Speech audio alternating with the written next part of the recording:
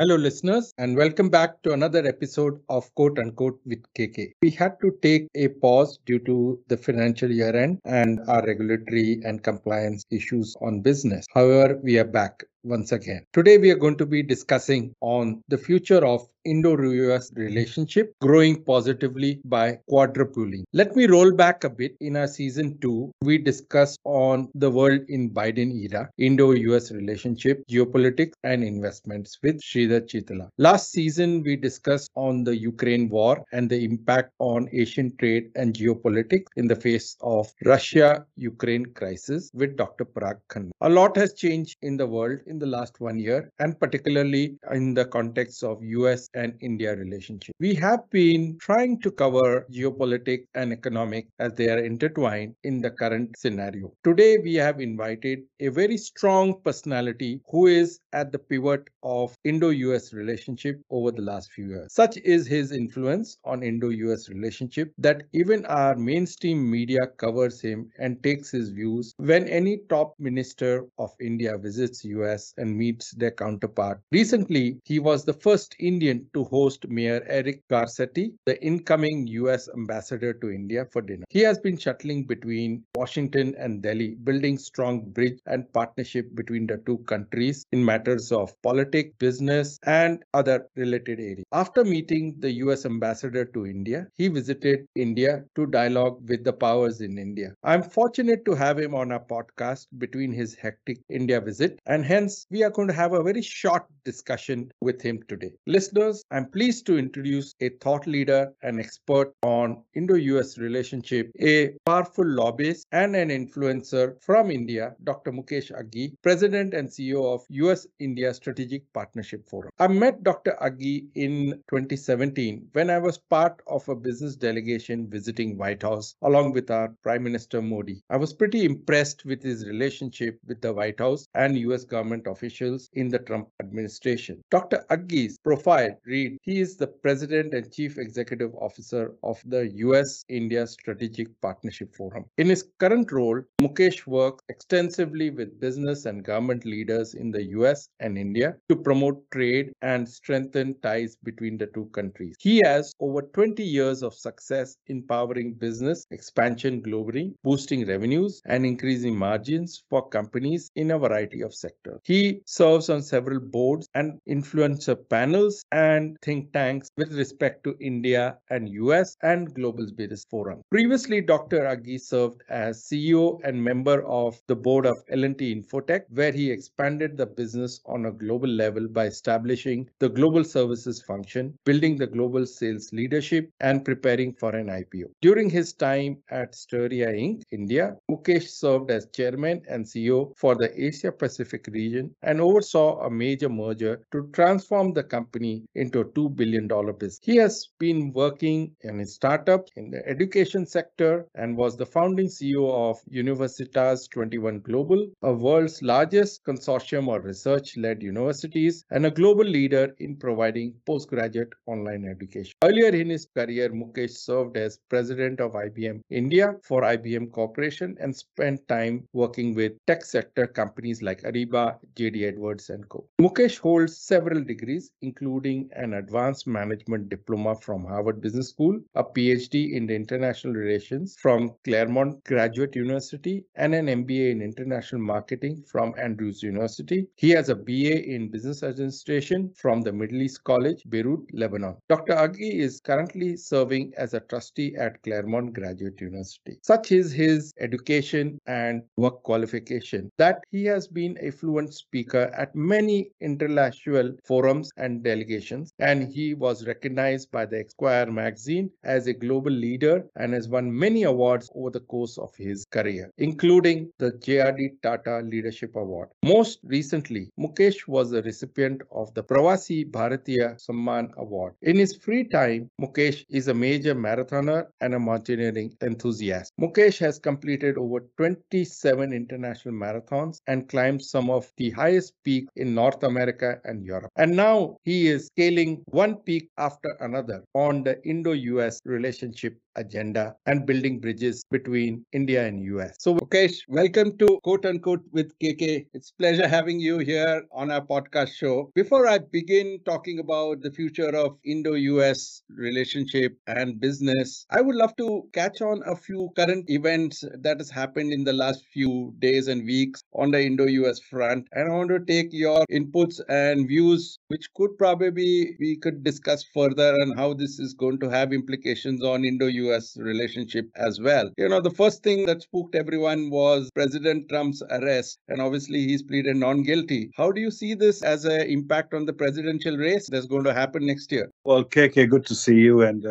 good to be on your podcast. We met 2017 and you look as good as you were there in 2017. So, the arrangement of President Trump and 32 felony counts of charges against him is a normal process. I know it's for the first time a ex-president has been charged, and but the process is that you are innocent until proven guilty in front of a jury. So this trial will continue. I do not see President Trump withdrawing in his process of running for a re-election or as president of the United States. In fact, in the first 24 hours after the charges, they raised $7 million in one day. So Wow. I think his base got charged up and his fundraising has gone up. So I believe that he will continue the process of running as a Republican nomination to the president of United States. So you believe that there is going to be continuity from where Modi Trump bonhomie we left behind 4 years back and should continue once he gets re-elected and hopefully Modi also gets re-elected next year. Yeah, I believe so. You have to understand, Prime Minister Modi is the only global leader who has maintained consistently relationship from Obama to Trump to Biden. A lot of leaders could not get along with Trump, and lots don't get along with Biden. But Modi is one leader who has maintained that consistency. So, regardless of who comes in, because the geopolitics dictate that these two countries work together, so you will see a very, very strong relationship between the two countries and two leaders. Excellent. I want to flip this political issue about US intervention recently and some statements about one of our Indian political leader who got an arrest warrant for a case against him and there's a judgment. And the US actually said that they are watching it very carefully. Now, if Indians were to say the same thing on Trump, it wouldn't have really, mattered much on Indo-US relationship. But why does US want to make such political statements and observations when there's a lot going on the other aspects of our relationships, which I want to talk to you shortly after this? Why does US want to intervene in such matters when there is a legal judgment? I think it's naivety, and also you are trying to operate in the past rather than looking at India as a emerging power, which is going to be a great power one day, and to come and dictate a process of a judicial process which is taking place. In this, India also can say that we will observe carefully how you treat Trump because US has gone much more aggressively on Trump than the judicial process in India has gone on Rahul Gandhi itself. So I Correct. think we have to grow up and refrain from commenting on all these issues because we have bigger things to do, bigger Correct. objectives to achieve, and don't let these trivial issues impede the progress between the two countries. Correct. I want to shift gears. You just recently met the new ambassador to India from the US. Could you tell about your meeting with him and how do you see this panning out on our Indo-US relationships in future? Well, Eric, is a wonderful guy. One of the youngest mayor elected to city of LA. He has a bright future. In fact, he was intending to run for president, and then he became co-chair of Biden committee itself. He is a big fan of India. He wants to do big things. He thinks big, and the good thing is he has direct access to the president. So you will see a lot of stuff happening. It's unfortunate for the last 2 years we did not have an ambassador. And while the Chinese, the Russians, and Germans and French were walking the corridor, U.S. ambassador was missing. So I think to have him, you will see a accelerated momentum in the relationship. You also have to understand that you have Prime Minister Modi going for a state visit in June to Washington, D.C.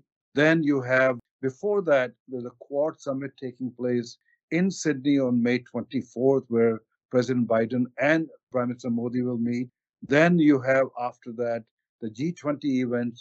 So you have some critical meeting taking place among the principals of two countries. And I think Ambassador plays a very critical role. So it's good to have him now on board. And we are hopeful that there will be a momentum acceleration in the relationship.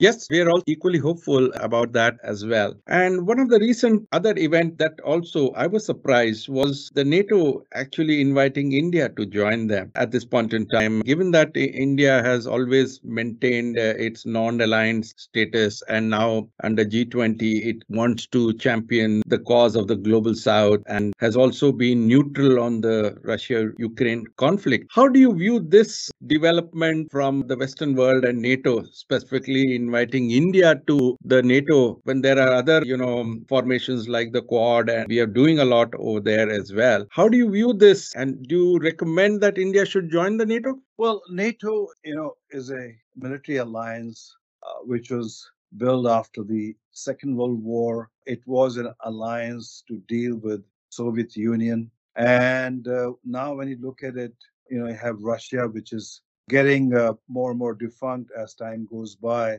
because of the sanction plus depletion of its resources on the Ukraine war. I think this is not a dog in the fight for India on NATO side. I think India is a rising power, as I said earlier. It will be a great power, and maintaining its independence is important. You do not want to get into alliances where you are basically working with somebody against somebody. Yes, India is in Quad, but it's not a military alliance. And the Quad focuses on technology, it focuses on multiple economic issues. It also basically is an organization which is trying to make sure that the current global order is sustained. And it tends to check on China because China has clearly said that the current order needs to be disrupted and they want to impose a new order. And I think that's where Quad plays a critical role helping India from that perspective. So I think it'll be premature to basically to get into a discussion that India should join NATO. My thinking is India should refrain from joining NATO, maintain its independence, and keep on focusing on economic growth for the next 20 years. And what about defense collaboration and defense Indo-US purchases of defense equipment and hardware is concerned? We anyway are working and collaborating. Plus, we had security advisor Dr. Dowell also visit US and talk about the future on various advanced technologies as well. I'm sure that can be worked out. And what do you see that, without joining the NATO, access to such technologies and India playing a role in developing such technologies out of India as well? Well, today India's 60% of the platform is Russian. And with Russia's own challenges in Ukraine, what we are seeing is the supply of spares coming to India have kind of slowed or stopped. And you have to understand when you have your armed forces almost 100% on T-72 tanks, which consume a lot of spares, and suddenly they stop, they started grounding down. When you have your Correct. MiGs and Sukhais not getting spares, they start getting grounded down. It has an impact on India's defense posture. I think it's critical that as India emerges, that it becomes self-sufficient in defense manufacturing. In fact, I strongly believe India can play a much stronger role because as a large defense exporter, because it has the capability and defense equipment is more and more software, and India is a software power. So Correct. I strongly believe in the next 10 years, you will see India will become self-sufficient in defense and also become exporter. Now, on the second aspect of your question, yes, there are some critical technologies which US and India need to work together. When NSA chief Doval was in DC, they talked about it, and there was a willingness on part of the leadership, political leadership, to provide these technologies. And we are looking at, for example, the GE jet engines. If we can Correct. manufacture them in India, it will be very transformative for the defense industry in India. So we are hopeful that you will see more and more transfer happening and manufacturing happening in India itself.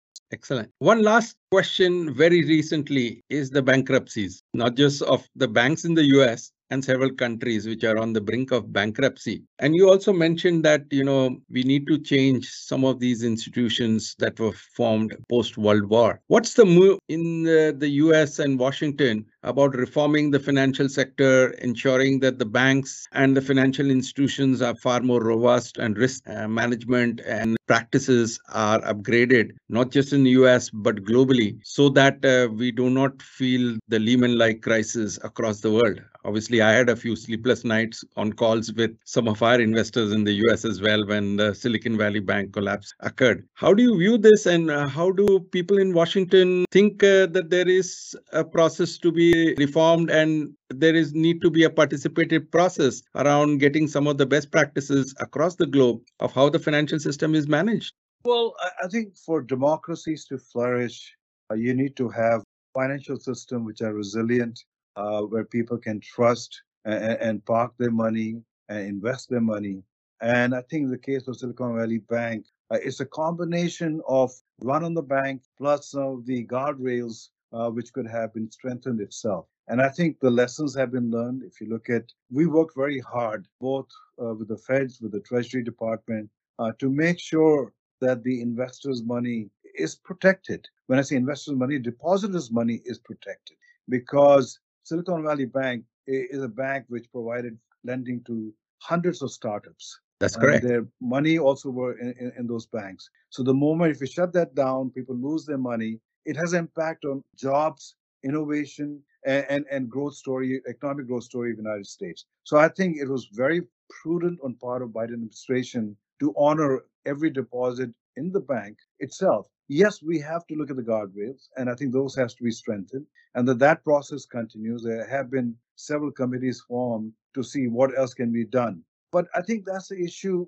across the world. You look at what happened between Credit Suisse and UBS itself. Correct. There was a run there also. So I think we also have to make sure that there's a consumer confidence in the bank, because unless you have the confidence, you will start seeing more and more runs happening. But I think that situation seems to have settled down. The sentiment is we need to move on. But yes, you're right. We have to come up with the better guardrails to protect the banks and the consumer itself. In fact, as a corollary, we had a lot more interest of investors into our fund and into investing into India in hard infrastructure as well. While this whole Silicon Valley episode happened, and an interest into ensuring that why don't they park their money in the IFSC in India itself and let that money move into our fund and into invest vehicles in India itself. So there's a lot that India has gained also at the cost of whatever collapses that has happened in the last month or so as well.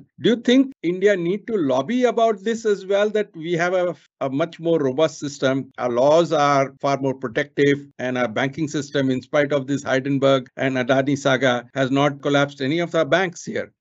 No, I think the regulators in India and the governance process shows that the banks are much more robust and they are able to maintain the consumer confidence. US and Europe can learn a lot from that itself. I think if you look at our non-performing assets in these banks are also coming down as time goes by. So I think I have to give credit to Finance Minister Sitaraman and the Modi administration to tackle this head on. I think the challenge is not the robustness of the bank. The challenge is availability of cheap capital in India. And that needs to be looked at and worked on, because if you're going to have investors invest, if we're going to have startups flourish, you need capital which is competitive globally rather than more expensive in India than the rest of the world. So I think that area we have to explore further to ensure the economic growth story continues to happen. Excellent. Okay, I want to shift gears on our recent past, I would say post-COVID, the new normal. And you've also made statements in the press and media that 2022 was a breakthrough year on Indo-US relationship and business. How do you see this transforming in the future? There are a lot of things that have happened in 2022, both on the political side, on the business side, on the cultural side, visits of several dignitaries from US to India and India to US, including some ministers and then also the prime minister, and then meetings in the UN as well. How do you see this 2022 actually giving a boost for the future of Indo-US relationship, and what contours of these relationships do you think got framed in 2022? I think multiple events which happened in 2022 and probably also a bit earlier, which kind of position India and the US in a very, very strong position. Geopolitically, when you look at China, started becoming much more assertive, aggressive, and posturing that it wants to challenge the current global order. And for it to basically move in that direction, it first needs to have a dominant presence in Asia Pacific. And so when it pushed India on the border, India pushed back. It sent a message that India is not going to be a pushover. It sent a message to Chinese that, we have a border, and if you want to be a good neighbor, we can settle those open issues in an open dialogue. Don't try to move in because India will stand up to it. So that sent a message to the rest of the world that India will stand up to China and India is not going to push over. Second part is while the global economy was teetering on recession, India was showing 6.5 to 7% growth and resilience in that growth itself. The budget presented by this government, almost 30% was capital investment. And so the messaging was that while the rest of the world recalibrate, India is on a growth story, development path. I mean, you look at a country which is building over, 40 kilometers of highway on a daily basis, which is building or renovating almost 200 airports, and you look at shipping ports. It is a country which is on a march, on a development march, and which will have a economic growth and job creation for its citizen. Then, when you look at what happened in Ukraine and Russia, the world said India needs to take a position. And India said, this is not our dog in this fight. And we do not need to take a position. And India maintained their neutrality. And after some time, with all the criticism, everybody realized that what India is doing is the right thing.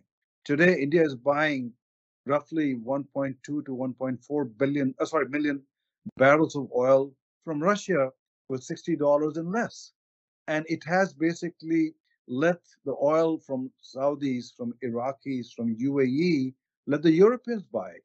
And what's interesting is 50% of the oil India is buying from Russia after getting refined goes into Europe.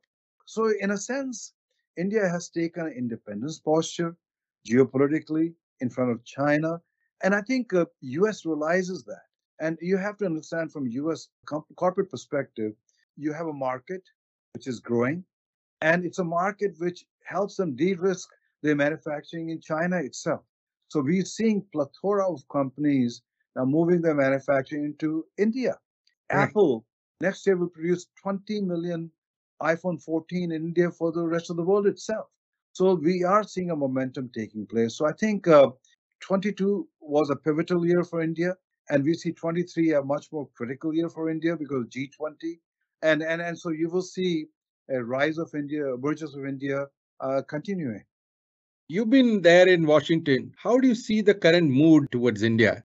Over the last decade or so, US has always been blow hot, blow cold on India, sometimes playing on Pakistan, sometimes playing on other factors in the region. And how do you see this now that Pakistan is no longer relevant for US? How do you see this panning out? What are the areas of convergence or divergence on the mood in the US and Washington particularly? And I'm not very keen on the obviously politics geopolitics affects our business. But how does this mood actually lead to much better trade and commerce and a better relationship between the two countries? US is now the India's largest trading partner, going over $150 billion per annum. It's expected to grow even at a faster pace. How do you think that there are issues which we need to resolve so that we have a stronger relationship in the future?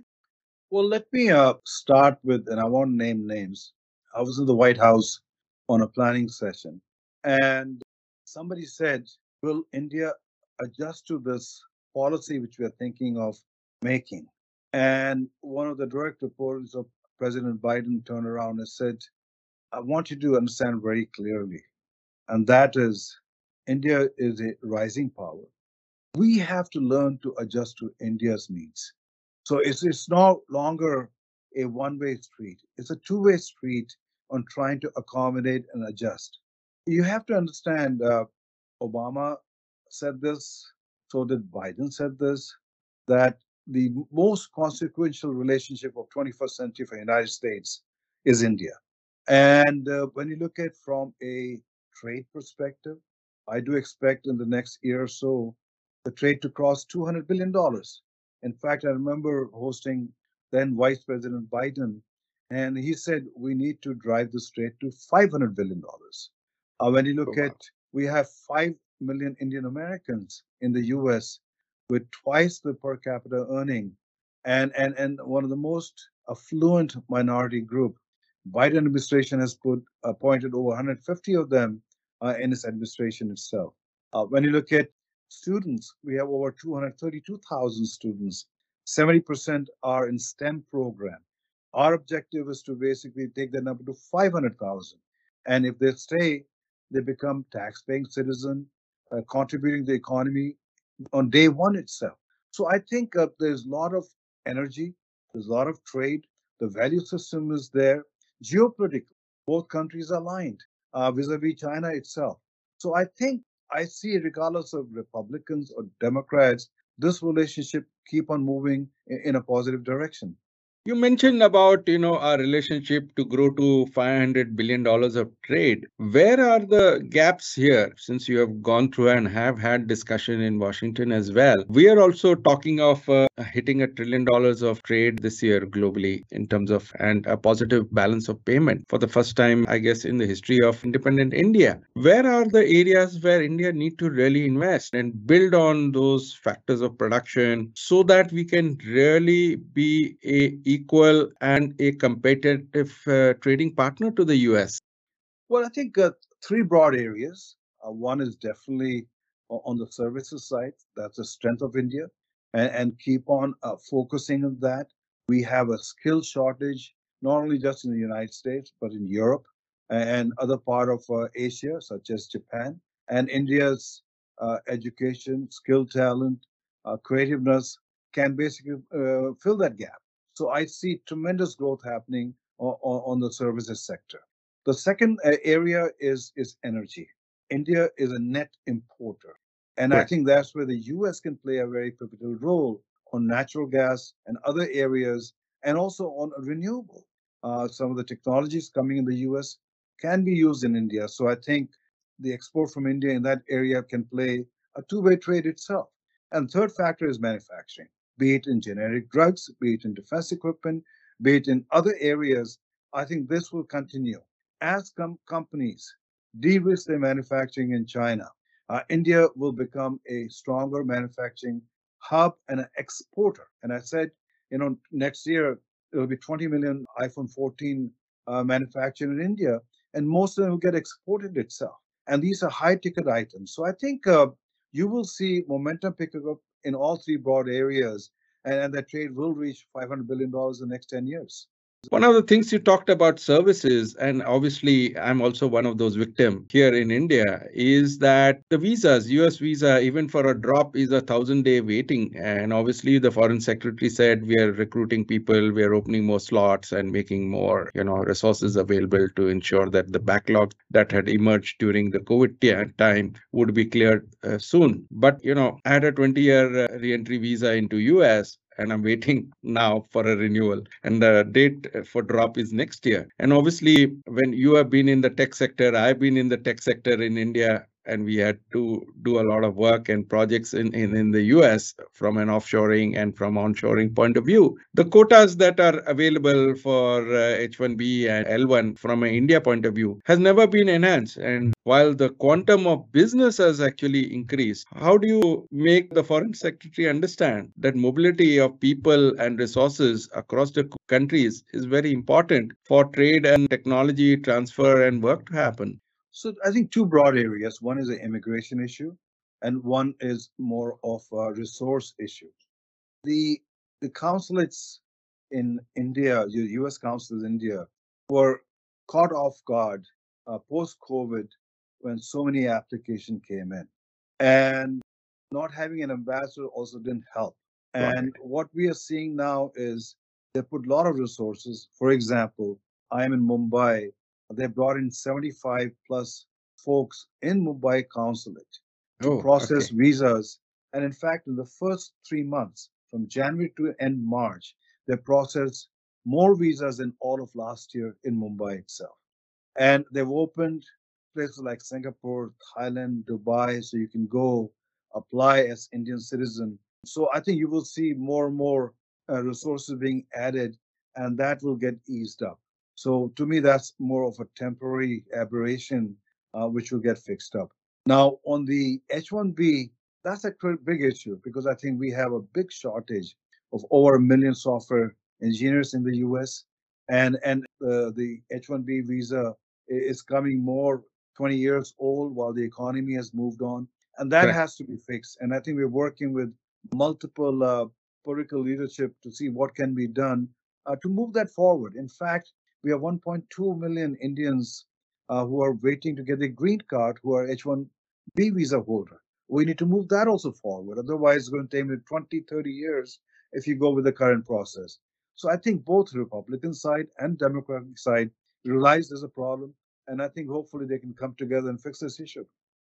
Why do you think US doesn't want to allow visa on arrival? I mean, I've traveled on Indian passport to several countries. I mean, I've done 30 countries all over the world. Several of them do recognize Indian passport and do allow visa on arrival for business purposes. Why is there a hesitation there as well? I'm sorry to digress a bit, but people like us, I'm waiting for an investor meet in the US. I want to meet both my kids who have not met, for almost 3, 4 years, but yet I can't do anything. So I'm sure like me that I'm not complaining, but we could probably ease this out. I'm going to come back to India. I'm not going to stay there just because I have my kids or I've got my business here. Why can't there be certain, relaxations like these, which could actually help translate a lot more business between the two countries, business to business collaboration, I would say. No, I agree. I think that has to be eased up, either expedited process or visa on arrival itself. I think a lot of countries provide that. But I think at the other side is you have both countries making millions of dollars on visa application fee. That's a revenue loss both for India and the United No, I States. wouldn't. I wouldn't mind paying And whatever $100 or $200 at the airport where I'm getting yeah, my stamp, 72 hours or whatever. no, I agree. I agree. I think I we just mean, gotta. you've just made a visit here for a quick one to Bombay. No, no, I agree. I agree. And that has to be fixed. We'll talk more about it, but you know, with a US passport, you can go almost any country, get it Correct. stamped when you land there. Same with India, and it's a little more limited. But I think that has to come to a maturity stage so both countries can provide each other that visa on arrival. And I think that's one thing, your suggestion, we should work on. You see, from a financial investment point of view, India has been sharing a lot of information, FATCA, and so many other things. I'm sure based on our Aadhaar, our income tax, PAN number, and all the other identification, these databases could be available to the US authorities, and they know that a person can be profiled, whether he's a high risk immigrant over there or he's going to come back in the No, next I agree. 72 hours. Agree on that. And And this has been done from, I guess, Obama's time. Yet our artificial intelligence and what systems and what things that we are doing can definitely enable this sort of things. And there would be a lot more that could happen on international travel rather than business on Teams. no, I agree. I agree. And I think we need to explore that and we'll bring it up. Mukesh, I want to shift gears a bit on a couple of points over the last year, which has been making things a little bit more uncertain on the business environment. One, obviously, the Ukraine issue, and obviously issues around ancillary to it, whether it's the supply chain, the food crisis, the energy crisis. How do you see the mood in Washington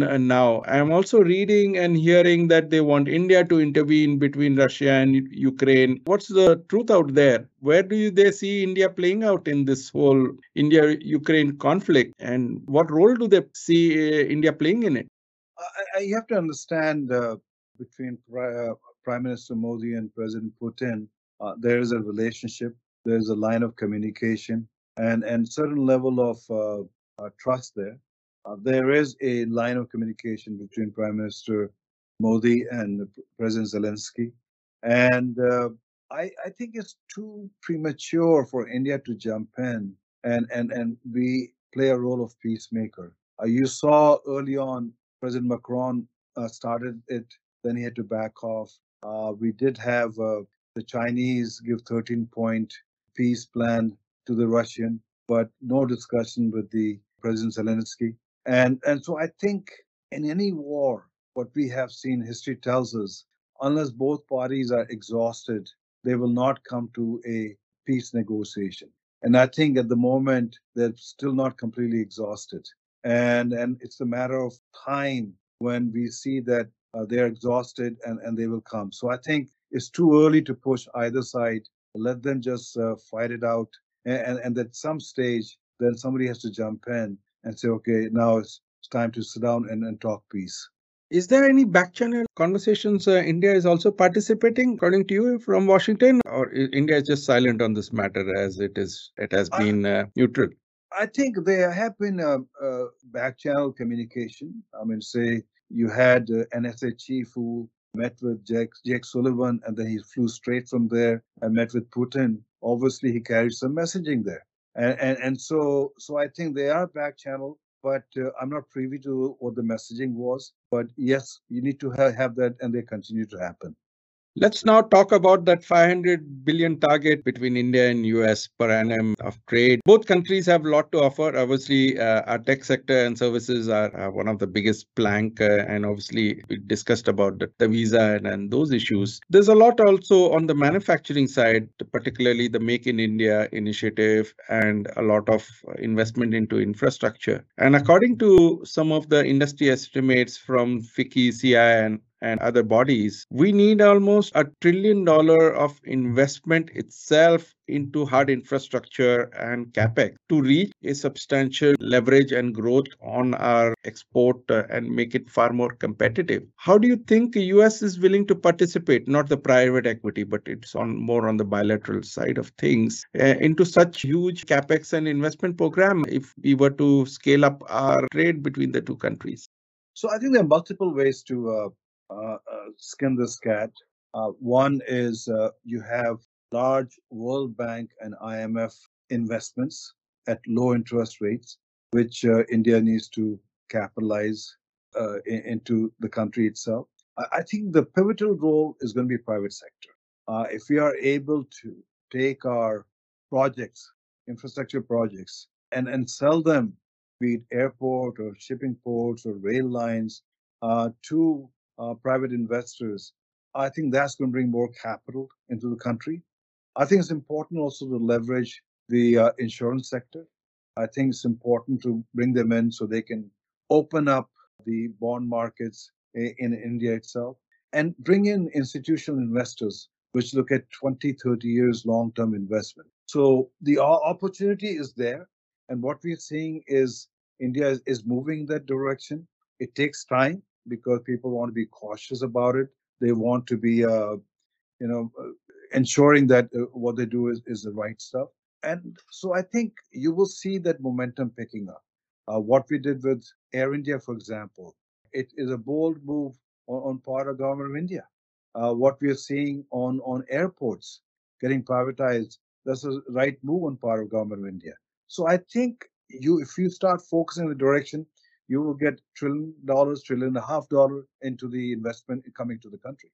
You see, pre-COVID, and I have also written about it, we had this whole National Infrastructure Monetization NIPM program. And we talked about almost, if we were to look at the divestment of the government infrastructure and reinvestment through bilateral investment, the quantum is very huge. We're talking of huge quantum, but somewhere it did not pique any interest from international investors as I would have anticipated. And obviously, COVID led to a little bit of dropping of that whole program. I do not know where it is at this point in time, but infrastructure itself is crumbling both in the US as well as in India. And we need to have certain mechanisms to allow for free and easy access of capital. That's the first, factors of production to enable the other things as well. IMF and their programs and obviously these multilateral agencies, they do take their time and to vet it, allow for it. Do you think guys like we have a couple of infrastructure funds who are directly investing? Do you think US government and the endowments over there could directly invest into such funds set up by the government of India, which could have a regular and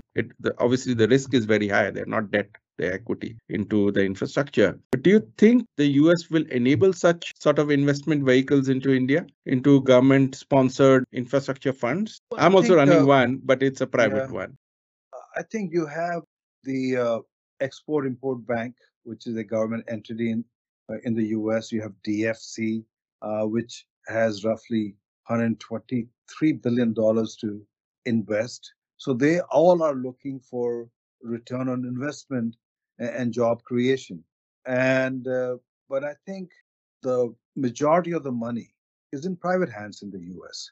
You Correct. look at if you will go on Sand Hill All Road the in pension Palo funds Alto, there. yeah, you look at CalPERS and others, they are holding trillions of dollars in funds and looking for long-term safe investments. And I think India can provide that path to these folks so they are able to get better returns because at the moment the returns in the US are not that high. Correct. So there is an opportunity. And when you look at private equity guys like Blackstone or KKR or Walker Pinkers, they are putting billions of dollars in India buying assets and monetizing them. So they see an opportunity. In fact, you talk to Blackstone with Steve Schwartzman, he will say, my best return of investments around the world are coming from India. He is seeing roughly 30% IRR on his investments in India itself. So I think India is a great place to get a better return. And it's just a matter of trying to convince the institutional investors, more private equity, to come in much more stronger. You see, the Canadian guys have moved much faster. Canadian Pension Fund, and they moved in much faster. They have their offices here and they're collaborating with other infrastructure funds like us and other people as well, and directly investing on a bilateral as well as on a private basis. Why is that? And I've met so many pension funds who are holding hundreds of billions of dollars there, but the chunk size for them to manage India is too small and they want to avoid doing that. And how can we help facilitate this investment into India by ensuring that we probably provide proper mechanism for them to monitor those investments as an investment manager? At the same time, even if it's a small chunk of investment, it's not a big administrative burden for them to report back to their own investors there. Yeah, we are seeing, you mentioned about Canadian pension fund, and we have looked very carefully as to why U.S. pension fund have not moved into India, and there are a couple of factors. One is perception, and second is education, and the third is a mechanism. We need to change the perception about India that you have a government which is unpredictable in its policy making. It will basically not protect the interest of long-term investors itself. That perception has to change. That means we got to go educate them. We got to talk to them, each one of them, and tell them how they can get better return when they invest in India itself. I strongly believe it's just a matter of time. Canadians are coming in. I'm seeing GIC from Singapore coming in. Correct. You have Abu Japanese are Dhabi. coming in. The Japanese are coming in, and if the Americans don't put their flag together on the ground here, they will miss an opportunity. Do you think we can do something with you to lobby into all this? We are doing our 101s there when we visit and meet some of these pension fund managers, investment managers in those large endowments in the US. But on a collective, as an investment manager, do you think we could help accelerate this with you there? Oh, we would love to do that. We would love to do a roadshow, talk to most of these large pension funds, and try to change the perception, try to educate them, and set up a mechanism so they're able to get access to some of the products they're looking to invest in. So I think there is an opportunity, and I would love to work with you and your team to see how we take that forward. Thank you so much. Mukesh, one major worry that we all have for a sustainable and huge growth trade and commerce with US is a stable dollar regime. And now India has started putting rupee trade and many more, other mechanisms to enhance its own global trade. How do you view this, and what is the US view in Washington about rupee trade or rupee ruble trade or rupee dirham trade agreements that India is signing up with other countries? Does that make dollar weak, or how is the viewpoint in the US about it? See, when you look at it from a global trade perspective, the rupee, ruble, or rupee other currency trade So is it's less very, than very $100 billion. minuscule. Yeah, it's very minuscule. And so it has no impact on the dollar trade or dollar as a dominant currency on a global basis. You have to understand the trust factor in dollar remains very high. People will not put their assets into won or be not as confident about the Japanese yen or basically Europe dominated currencies itself. Dollar still dominates the global trade itself, and it has a trust factor of almost every nation itself. So I don't think there's any concern. I think if there is a concern, that is we need to use less sanction as a weapon, because that does have impact on dollar domination, and countries who feel that they'll get sanctioned will start moving and pivoting away from dollar trade itself. But overall, there's no cause of concern. I think dollar still is the confident king on the currency side. Okay, I want to shift gears a bit here.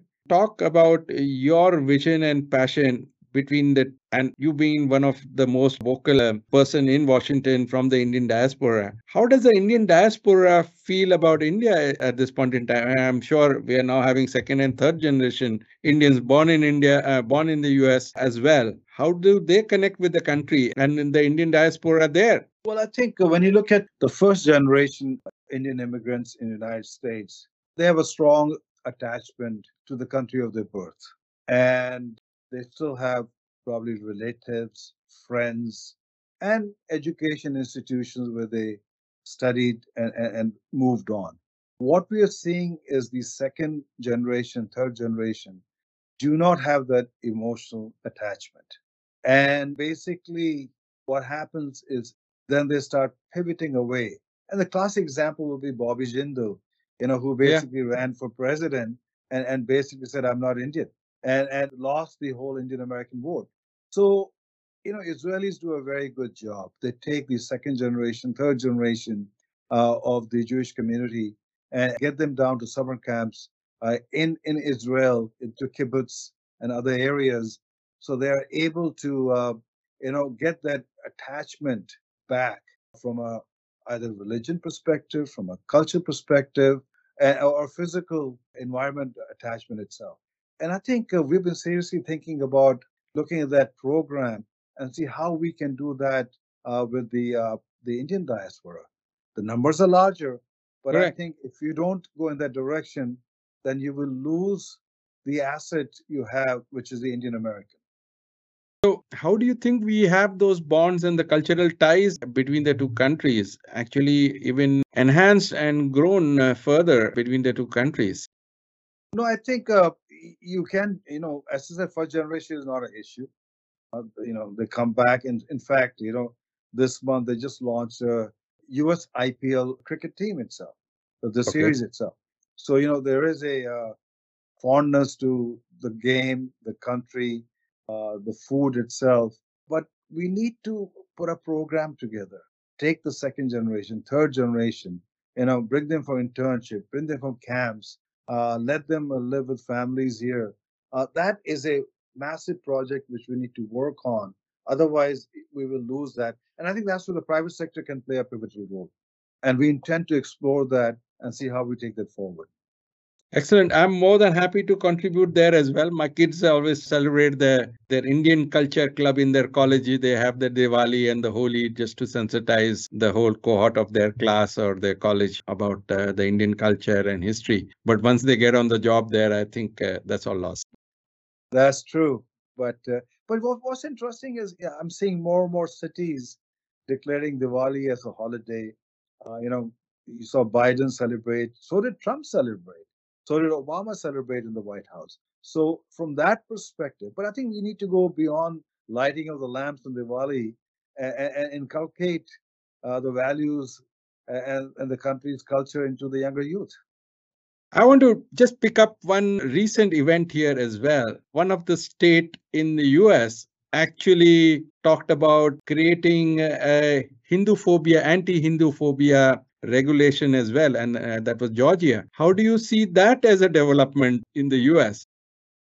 These are politics which are basically born out of ignorance, and I think we just need to go educate them.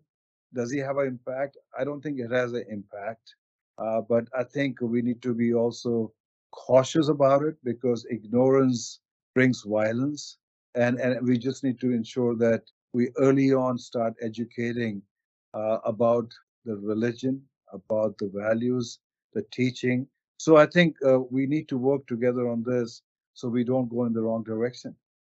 I hope the Khalistan issue is all resolved in San Francisco. Whatever happened on the Indian embassy and all over there, it's all died down, I believe now. Well, the Khalistan issue is not resolved, but the the uh, the violence which took place, I have to give credit to the U.S. Secret Service and the state police, which moved in very fast, especially in Washington D.C. And controlled it. Will that go away? I don't think so. I think there are vested interests, there are vested countries which want to brew problems for India. So this will keep on coming, and we just have to be vigilant about it and make sure that they don't overtake us. I want to now move on the fag end of our podcast, but a few personal questions, Mukesh. I know you've been from the tech sector, I've been on the tech sector, and you pivoted this very excellently into a diplomatic and a lobbyist representing India and doing a great work out of Washington. How did you see this happen for you, and what are your lessons that you have learned along the way? Well, thank you. You understand when you have two democracies, they will flounder because leaders will come and go, bureaucrats will come and go, ambassadors will come and go, politicians will come and go. You need an institution which will hold both countries together. You need an institution which will have an agenda, which is a win win agenda for both countries, and then drive that in a fashion which is seen as we are a neutral party. We are an interested party also. So, see the success of both countries. And I saw that gap that there was no independent institution which was willing to serve the interests of both countries. So along with John Chambers, Ajay Banga, Indra Nui, Shantanu, and others, we launched this in 2017, and rest is history. We seem to be moving. We have a lot of work to do, but I think we're making a lot of progress also.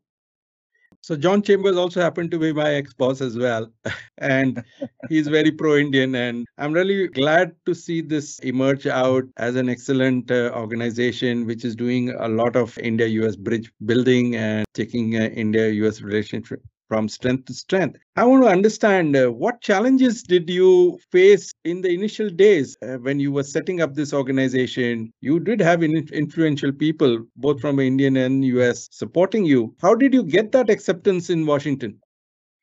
I think one of the first challenges was credibility. Uh, are we for real? And what can we deliver? And this was not just in Washington, D.C., this was in New Delhi also. And so you pick up small tasks and make them successful. You take small bites and chew on them and move on to the bigger objectives itself. So if you look at, we measure our success in on the policy side. We measure our success in fighting fires. We measure our success in trying to convey messaging to both sides. And I think as time went by, there's more credibility. Our access has gone up. We have a larger team. And so I think we are seem to be on the right path.